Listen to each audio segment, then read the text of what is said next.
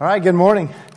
I'm going to start a new series with you today, and we're going to be in the book of Luke, and we'll probably be there for a while.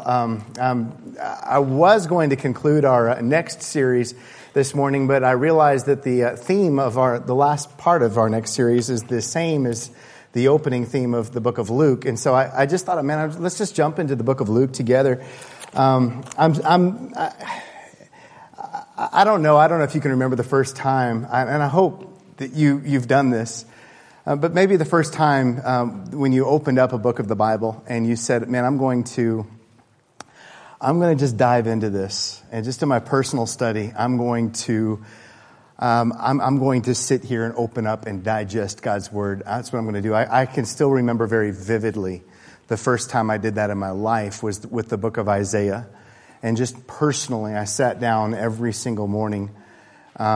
And opened up the Word, and I mean a lot. And I would spend hours every morning just saying, "God, I want to live in this, and I want to think about it through the day, and I want this to express itself in my day every single day." And it was such a powerful thing for me. I was 20 years old, and I was in the book of Isaiah, and I'll never forget the morning that I got to my very favorite chapter and my very favorite verse. It's on so many bookmarks and keychains, Isaiah 40:31. And that morning, 5:30 in the morning, I was up, had my candle going, was in it, was reading, and the earth started to shake, and it's a true story. I was in my first earthquake in Quito, Ecuador, reading my favorite verse in Scripture, and it was just like, God, you felt the power, you know. God's Word is cutting. It's powerful. You open it, you know, when it's just something that you're reading bookmarks or something like that, man, you're not sure, but when you're in it and you really let it do its work in you, the Word of God is powerful. This book, the book of Luke, I don't want to spend too much time on introduction because I don't want to lose you too quickly. But I'm going to give you some things that might blow your mind. Who wrote the majority? Who wrote more of the New Testament than any other author? Who is it? Not Paul. Luke wrote more than Paul did, even if you give Paul Hebrews, which you should. But even if you give him Hebrews, Luke wrote more of the New Testament. He wrote more than John, even if you give him Revelation, and you should. But that just blew my mind. And then it hit me. Wait a second. Luke is also a Gentile. Now, we know Luke is a Gentile. And I defended for years that he was probably a Jew. But from Colossians 4:10 through 18, there is pretty strong evidence that he's a Gentile in those verses. I'm not going to camp there. But just if you're really deep into the study, look it up and research that and have that dialogue with me. I'd love to. But that means that the majority of the lion's share of the authorship of the New Testament was written to a particular individual. How about that? Theophilus. We're going to talk about him in a second.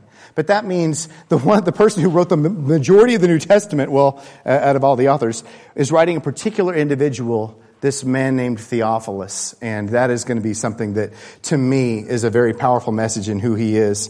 And then the last thing I want to say about Luke is his loyalty. I love this verse. The very last thing that Paul ever wrote was 2 Timothy.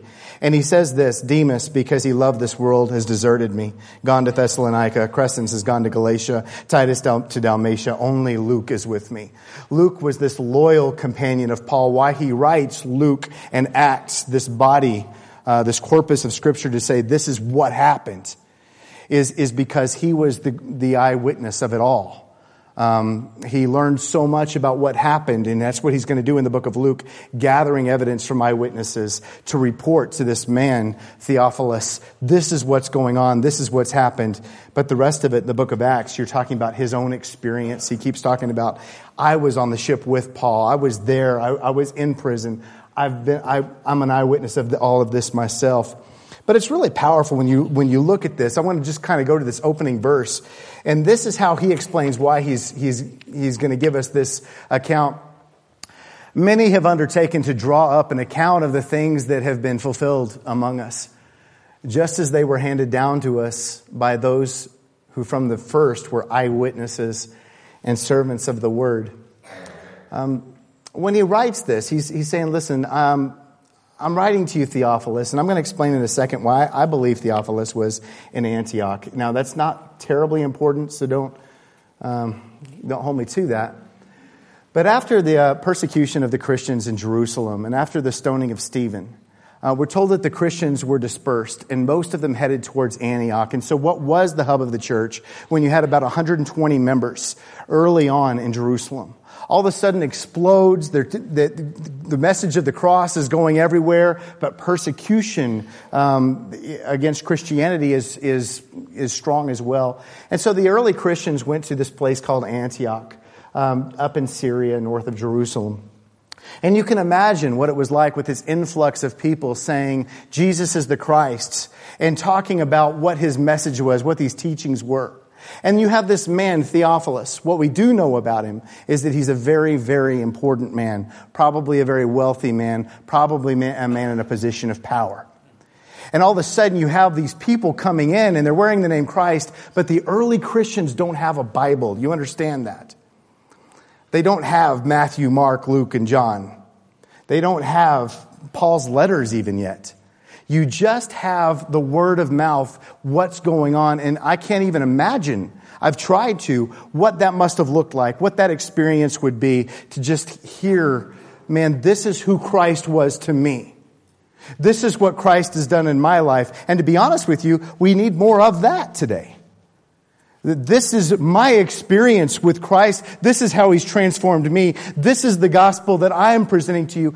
And you hear these stories, right?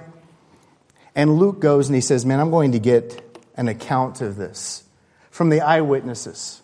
I want you to know with certainty what has taken place. And I want you to be certain, right? Now that word certainty, I'm going to talk about that in a minute, and that's kind of what this message is about today.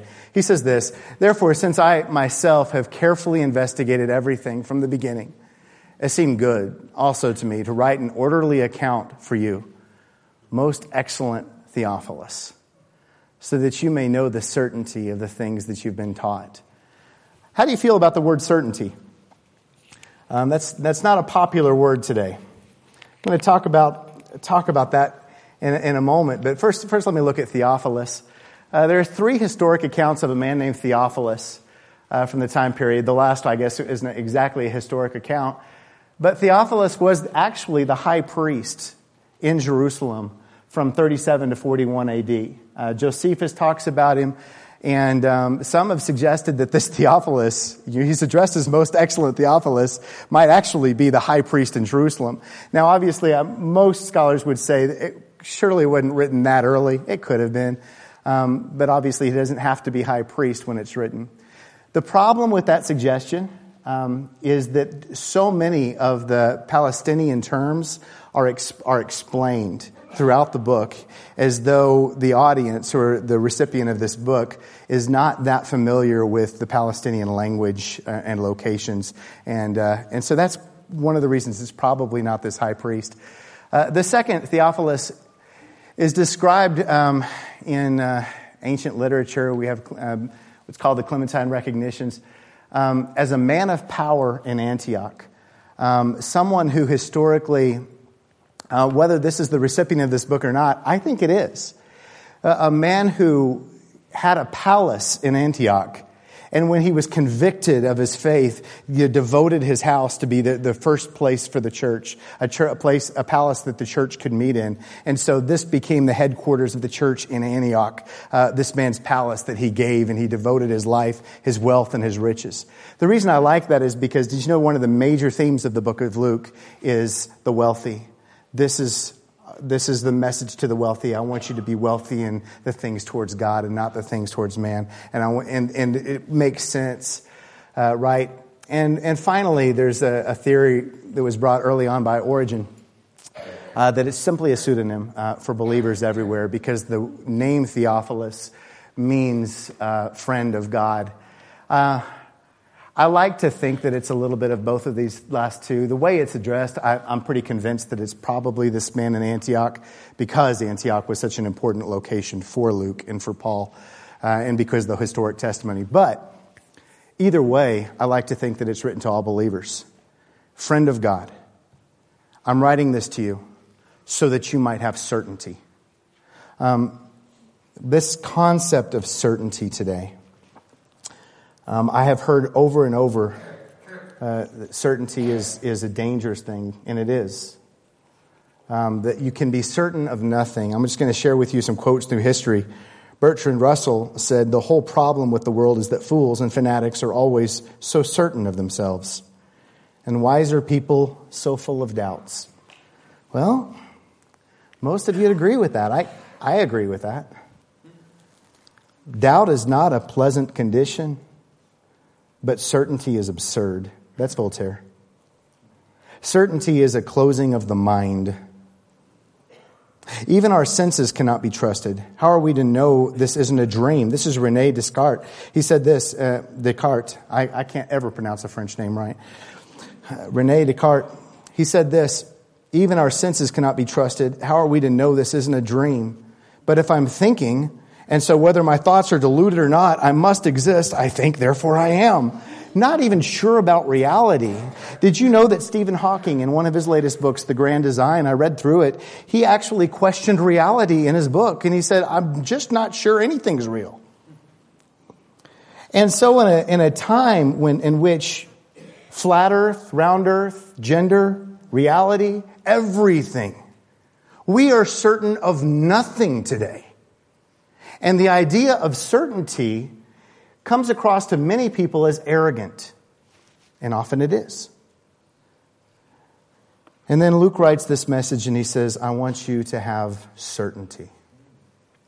Nothing is more dangerous than misguided certainty. But a life without certainty, I think, is sad. I think it was Dr. Martin Luther King said, if a man has not discovered something that he's willing to die for, he's unfit to live. That's strong language, but I believe it's true that God wants us to have some level of certainty. I was working on Melinda's desk one time, and I was laying underneath it, and I had 3 2-inch nails, and I did what you're supposed to do, and I put them in my mouth while I was working on the desk. And after I had done something with 2 of the nails, I was looking for the third. And I said, I had 3 nails. Where is it? And then I felt an itch in the back of my throat.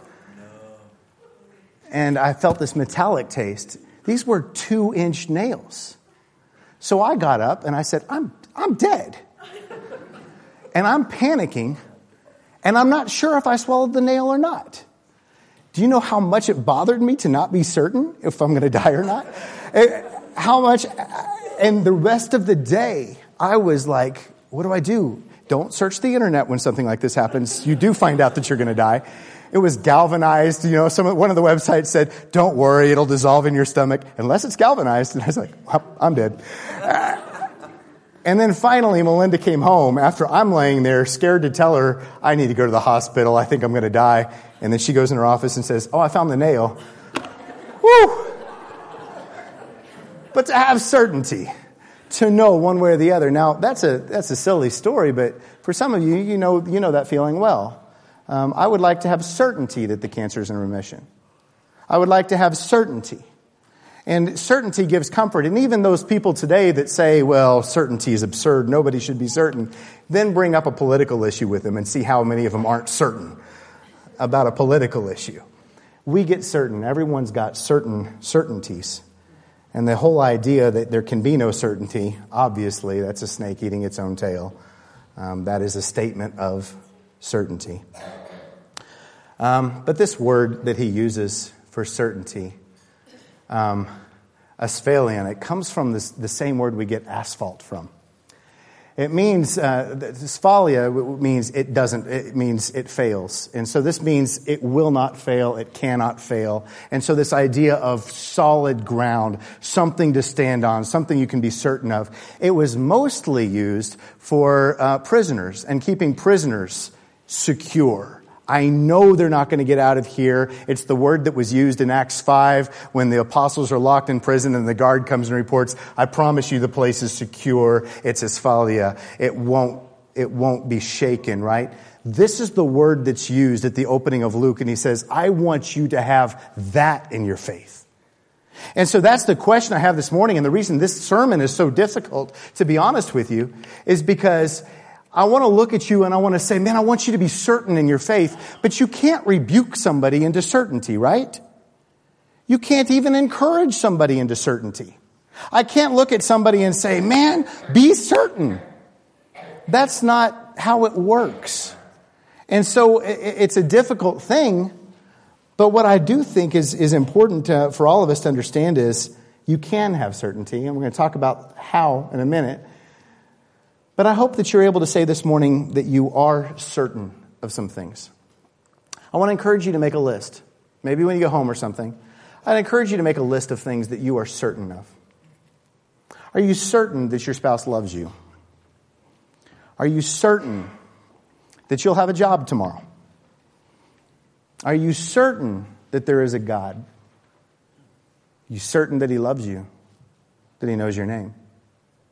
Are you certain about various doctrines that maybe you've held? Then make a different list. Maybe write down the things that you have been certain of, but you were wrong. Brad, have I ever been certain of something that I was not right about?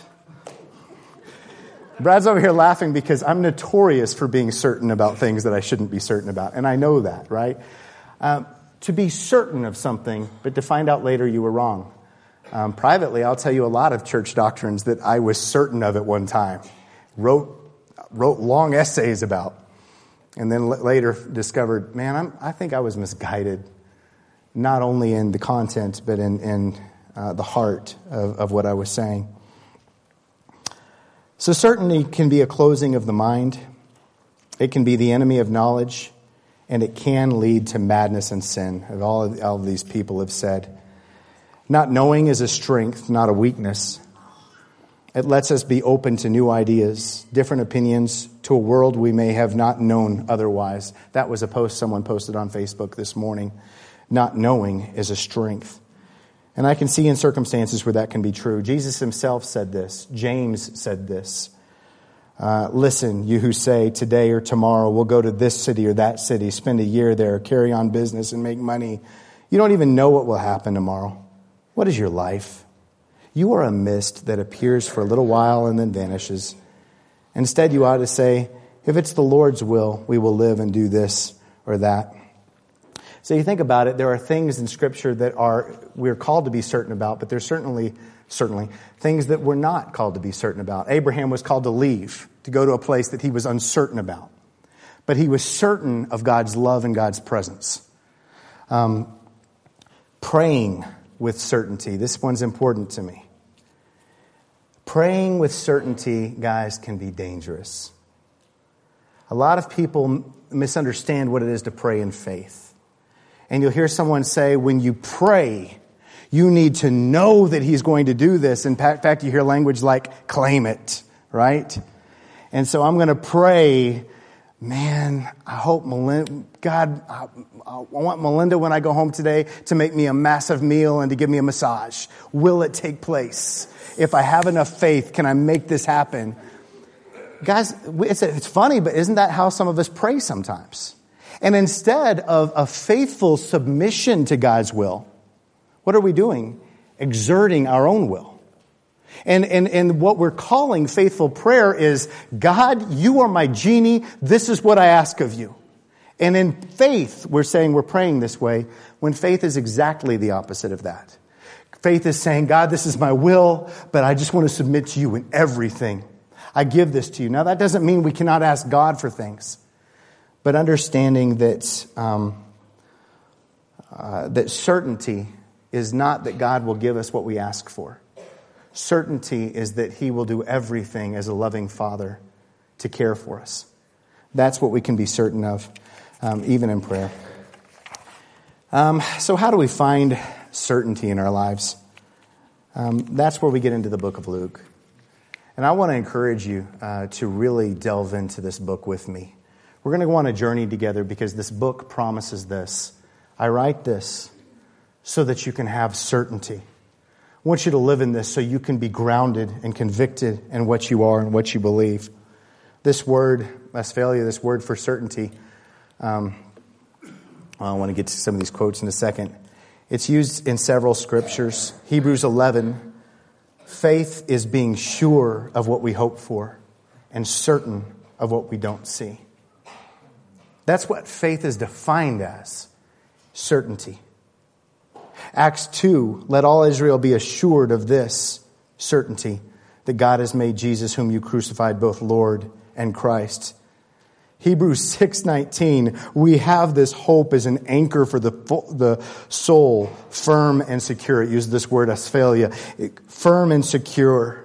Hebrews 3, we've come to share in Christ if we hold firmly to the end the confidence we had at first. 2 Peter 1, and we have the word of the prophets made more certain, and you'll do well to pay attention to it as to a light shining in a dark place. I think about these words, these ideas of certainty. This is what caused the church to give their lives for what they believed in. And that's why certainty is so important today. That without certainty, I'm not going to have the conviction. I'm not going to have the strength to take the next step in faith that I need to take. The sea isn't going to part for me. The city's not going to fall for me. The Jordan's not going to part for me. The giants aren't going to submit to me. These things are not going to happen without the conviction and the certainty to step out. And that's why certainty plays such an important role in our lives. Some of you, going through the series next, know exactly what it is for your life. You know exactly where God's leading you. This is what God is calling me to. But the reason you're not taking the step is because you lack certainty. And I'm curious how much it would change our lives if we had stood there when the angel is at an empty tomb and said, man, why are you standing here? Go. He's risen. What if you stood there when he died on the cross? What if you had witnessed all of this? And you knew with certainty that it was true. I wonder how that might impact the way we do church. I wonder how it might impact every aspect of our lives if we knew it and we lived like we knew it. In John 20, Jesus approaches Thomas. And I think it's unfortunate that he's remembered for his doubting. But he said this, unless I see the nail marks in the hands, put my fingers where the nails were, put my hands into his side, I'm not going to believe it. When he finally does and he recognizes Christ, you see the voice of certainty. My Lord and my God. My Lord and my God, right? Malcolm, I love this guy's last name, Muggeridge. I don't know if you've heard of this guy. I hadn't heard of him, but I researched him. Whenever I share a quote, I like to go ahead and find out who I'm quoting. So I did that, and I was like, wow, this guy's amazing. So go home and just research who this guy was, because he's a beautiful man. He said this, one of the peculiar sins of the 20th century, which we've developed to a very high level, is the sin of credulity. It has been said that when human beings stop believing in God, they believe in nothing. The truth is much worse. They believe in anything. Wow. That's one of those things that hits you in the stomach because you recognize how true that is. It's as though you're floating out in the ocean, and this is exactly the illustration that James used. It's like you're floating out in the ocean and you've lost a place to put your foot. You have nothing to stand on. You've lost ground, and you're going to reach for anything at this point. G.K. Chesterton, who is just my favorite author, I think, said this, merely having an open mind is nothing. The object of opening the mind, as of opening the mouth, is to shut it again on something solid. The whole point of having an open mind is not proving to the world how brilliant you are because you're open-minded. That just makes you an open mouth that bites on nothing. The whole point of having an open mind is to find those things in life that are certain, those things in life that are true. Now I'm quoting Philippians 4:8, whatever's true, noble, right? To find those things and to say, I'm going to latch on to that. I'm going to give myself to it with everything I've got. So what can you be certain of this morning? I pray that you can be certain that God is, that He is able to do immeasurably more than all we ask or imagine, that neither death nor life, nor angels, nor demons, neither the present or the future, nor any power, nor height, nor depth, nor anything else in all God's creation will be able to separate us from the love of Christ that is in Christ Jesus our Lord. That He who raised Christ from the dead will give life to your mortal bodies through His Spirit. That, as Tim said this morning, as far as east is from west, He's removed our sins from us. That He is faithful and just to forgive us our sins and purify us from all unrighteousness.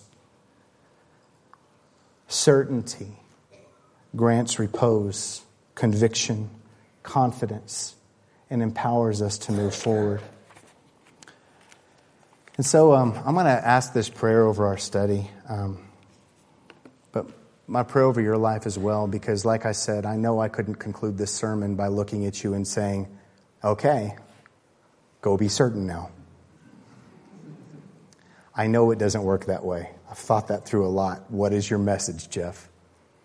It's to know this, that certainty is available, that it's not something to fear, that it's not a negative trait like so much of society today would suppose it to be. But certainty gives you a rock to stand on, and God's Word supplies it. When we go through the book of Luke together, I pray that you will discover Christ in a whole new way. I pray that you'll discover not simply the beauty of the man and his teaching, but you'll understand the depth of the message, something that reaches every single one of us where we're at. And I pray that, just as Theophilus, it would grant us the certainty to take whatever step is next for us in our lives. Someone put this note on my back this morning. I thought it was a kick me note, and I was like, nothing's changed since high school. Still getting bullied at church. But it was a note of kindness, and someone just came up to me. Now I know who did this. Okay, you didn't do it that secretly. But it was a very kind note, you know? And it meant a whole lot to me. And getting to witness the community here, getting to witness some of the lives here, the sacrifices that are being made in the body, people that are laying down their lives for one another, offering words of encouragement, the devotion that I've seen in so many lives in this family. It shows certainty. It shows a degree of conviction. And the world needs to see that in us. I'm not ashamed to stand before you or anybody in this world. And it's not arrogant for me to say Jesus is Lord. That's a fact. It's a fact that I'm certain about.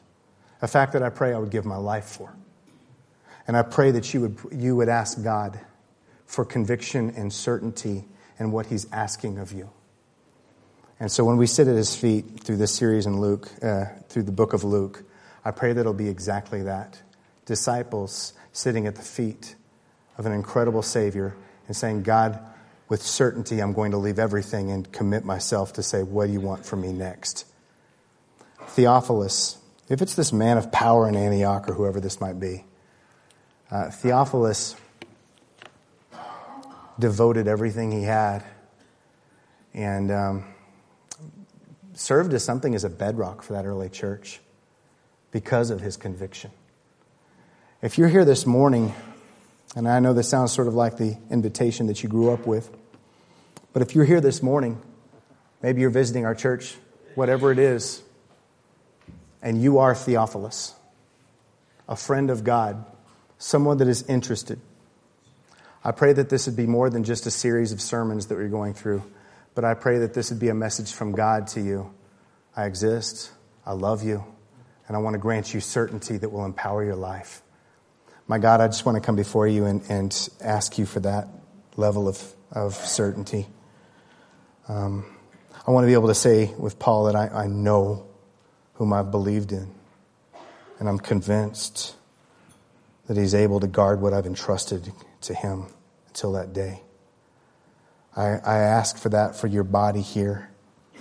God, there's so much in this world we can't be certain of. Our political views and everything else, God, they're strong opinions, but they're not rooted in anything holy. And I pray, God, that you would set our feet on solid ground, and that we would be humble about everything that is not from you, and humble about everything that we're not certain about. But God, to be able to say with confidence and absolute humility that we know you, and that we know that you're going to guard us and carry us. I love you so much for this book, and I cannot express in words how it doesn't seem to get old. After so many years, it doesn't seem old at all. And I love you for that. It's in Christ's name we pray. Amen. Let's stand and worship our God together.